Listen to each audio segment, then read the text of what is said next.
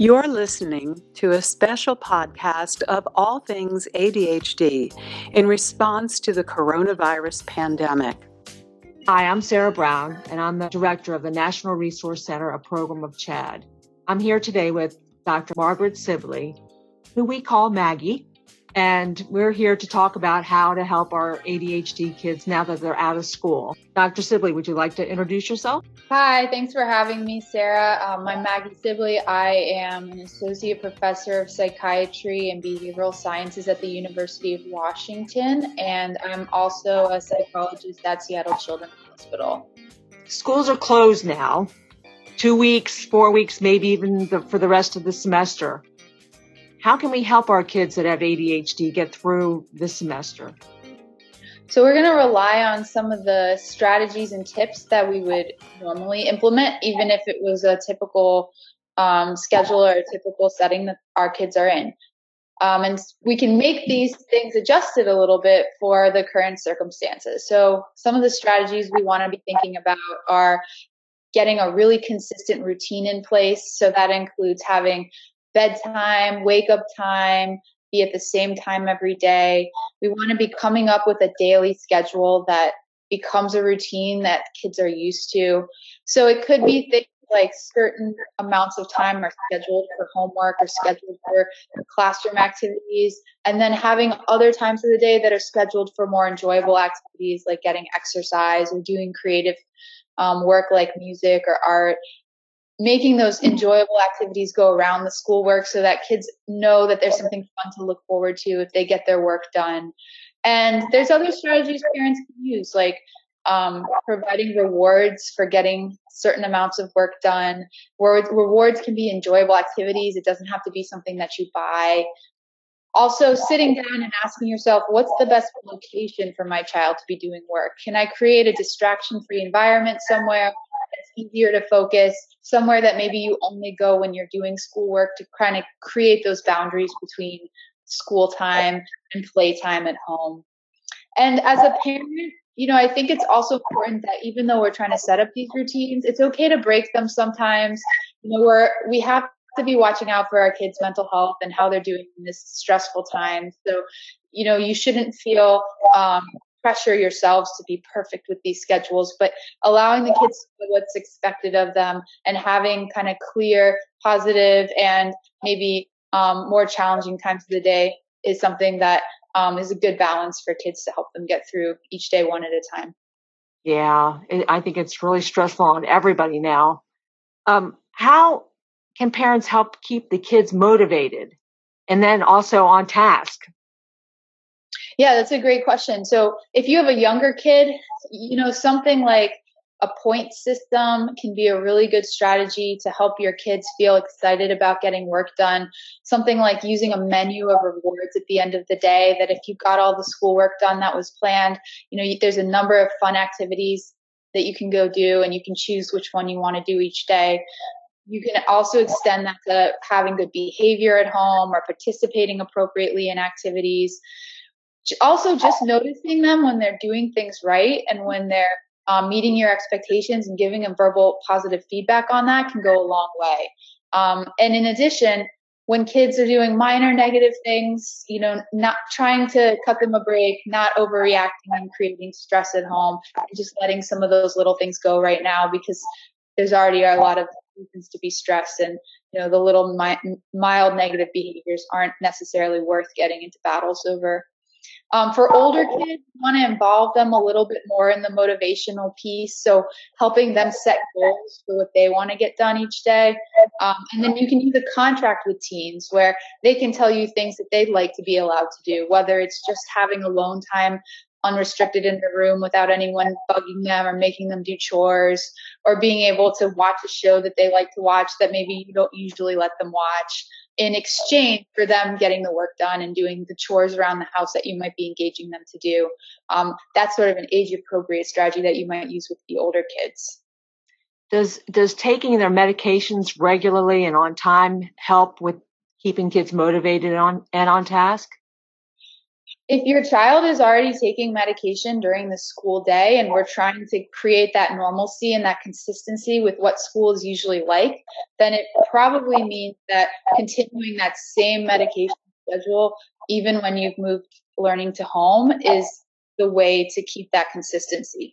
But if you have any specific questions about your child's medication dose and whether it's working at home, then luckily most providers are still providing services to patients, either, through telehealth where they can get on the phone with you or they can get on a video chat with you. And, even if you can't leave home, they can still help you with what you need to be able to manage medication. How about kids getting bored? This is a long period of time that they're sitting at home. What do we do about bored kids? Yeah, well, and that's particularly a concern with ADHD, right? Because kids with ADHD just have more of a propensity to get bored quicker and more easily. So, and I know this is probably intimidating for parents who suddenly find themselves tasked with, managing their kids' learning and how do I keep that fun and engaging? The good news is that the internet right now is full of ideas for parents about things they can do to create fun learning activities at home. And really some places have stepped up, like the national parks are doing online tours of the park, where you can get online with your kids and look around, and they're doing virtual museum tours right now. There's a lot of people who are posting art projects you can do. So the internet's your resource right now for coming up with interesting activities. And if you've got older kids who can kind of manage their own activities, there's a lot of cool ideas going around right now. You can challenge your kids to think of something they've always wanted to know how to do but have never picked up, like a new instrument or learning to build something with tools. We've heard of kids who started writing their own comic book about what it's like to be going through the coronavirus. Teach your kids how to bike, teach them how to bake, go out and gardening with them. I mean, you can come up with lots of cool things that aren't just fun, but become life skills that can pay off long term for your kids. So, we're encouraging parents to sort of think outside the box and make this a special opportunity to be something different than, usually you might do with your kids. And then, of course, we can still socialize virtually, right? So creating virtual play dates for your younger kids where they can get on the video chat with other kids at school. You can do things like virtual show and tell where you show them something you made at home today or show them something cool in your house and talk about it. So luckily I can tell you a few things in 5 minutes, but the internet's going to have tons of resources for people if they just start Googling. Yeah, I think I've seen a lot of good things to do on the internet. How about if the parents are having a difficult time managing their kids' behavior? I've seen on the Chad's Health Unlocked there's been a number of people that have said how hard it is for them to work from home and still have to help their child with school. And then if they have ADHD and have issues with behavior or issues with their siblings, how do you work with that? Great question. So I think there are some things that everyone can try at home that are the basics, that if you try those things, it's going to take care of a number of these behavior problems. But what I also will say is that if you find yourself really struggling, know that psychologists and mental health providers and behavioral health providers are still out there providing services, to homes. And in the hospital where I work and in many of the private practices where I have colleagues, everyone's just switched their services to online. So, this may be a particular time where you need that extra support. And most insurance companies are either already accepting, reimbursement for telehealth or working to figure out how they can do that. So, but I can share some tips for folks of some of the basics. And some of the things we want to consider are making sure that you have clear boundaries around screen time and limiting that. A lot of times the source of arguments has to do with screen time. So being clear about things that might trigger arguments and thinking about how you can prevent those things ahead of time. Keeping your kids' well-being up by making sure they're having regular physical activity every day, making sure they're eating healthy foods and on a good routine. And then we're going to go back to our, classical behavioral principles for strategies that parents use to manage misbehavior. So like we said before, let a lot of stuff go that's minor right now. It's not worth the arguments when everyone's already stressed. Be clear in your own head about what you consider a behavior problem that you want to address and what you think are minor things you're going to let go. make sure you catch them when they're being good and provide them a lot of positive reinforcement for that, so that they realize that their good behavior pays off and that you appreciate that. And just make sure that the expectations are very clear for them. If you have a work meeting and you need to them to be quiet for an hour so you can go into your office and have that phone call, ahead of time, make sure you let them know what's going on, let them know what you expect them to do and what they may get in return, as in the form of playing outside or something like that, if they're able to maintain that quiet during that time. And again, if you have clear rules in your house and those rules are posted and kids are aware of them, and kids know what the consequences are for breaking those rules, if the consequences are fair, if you're implementing them consistently, so not making exceptions, but every time, you see the kids breaking the rules, you are consistent about those consequences, that goes a long way.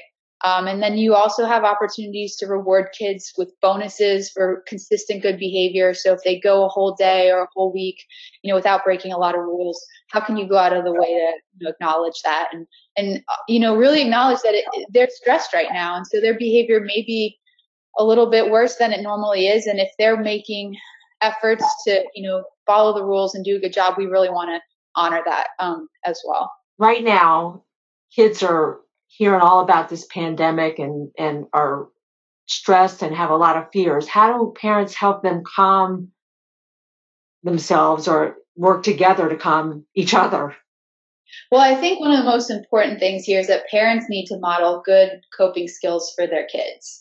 So if kids see their parents, freaking out and being really anxious and not showing good ways of coping with stressful situations, that's going to really trickle down to the kids' reactions. So, parents should also be taking care of their own mental health and thinking about what they need to do to set a good example.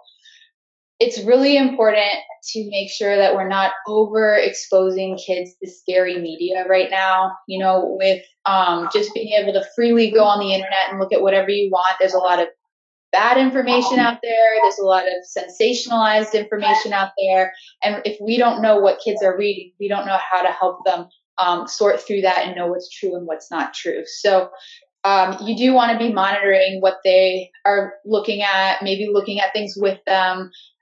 There's no reason why people need to be spending more than maybe 30 minutes a day getting updates on the situation. Reading about the coronavirus for hours on end is not mentally healthy for anyone. And making sure that information that you're looking at together is from a reputable source like the CDC or like information being shared by local officials.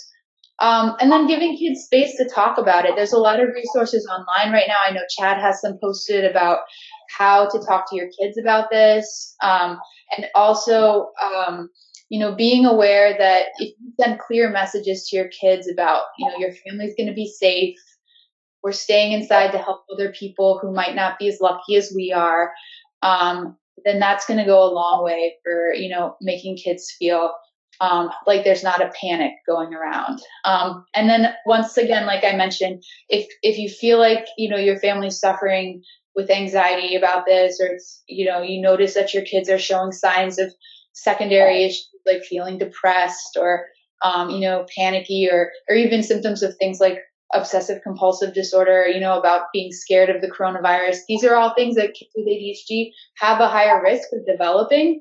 You've got teenagers who maybe have a higher risk of things like smoking marijuana in this situation, that you just be aware that you can still get services and help for those things. And that there are still ways families can reach out to professionals. Well, Maggie, this has been a great help. I've learned a lot, and I hope our audience will learn some things that can help them in this time. Thank you so much. Thank you. You're listening to a special podcast of all things ADHD in response to the coronavirus pandemic. In this time of crisis, we know everyone in our community is facing tremendous pressures, and CHADD and its National Resource Center on ADHD are here to help. We are committed to continuing to be the resource on which you can rely. For more information, visit our website at chadd.org and follow us on Facebook, Instagram, Twitter, LinkedIn, and Pinterest.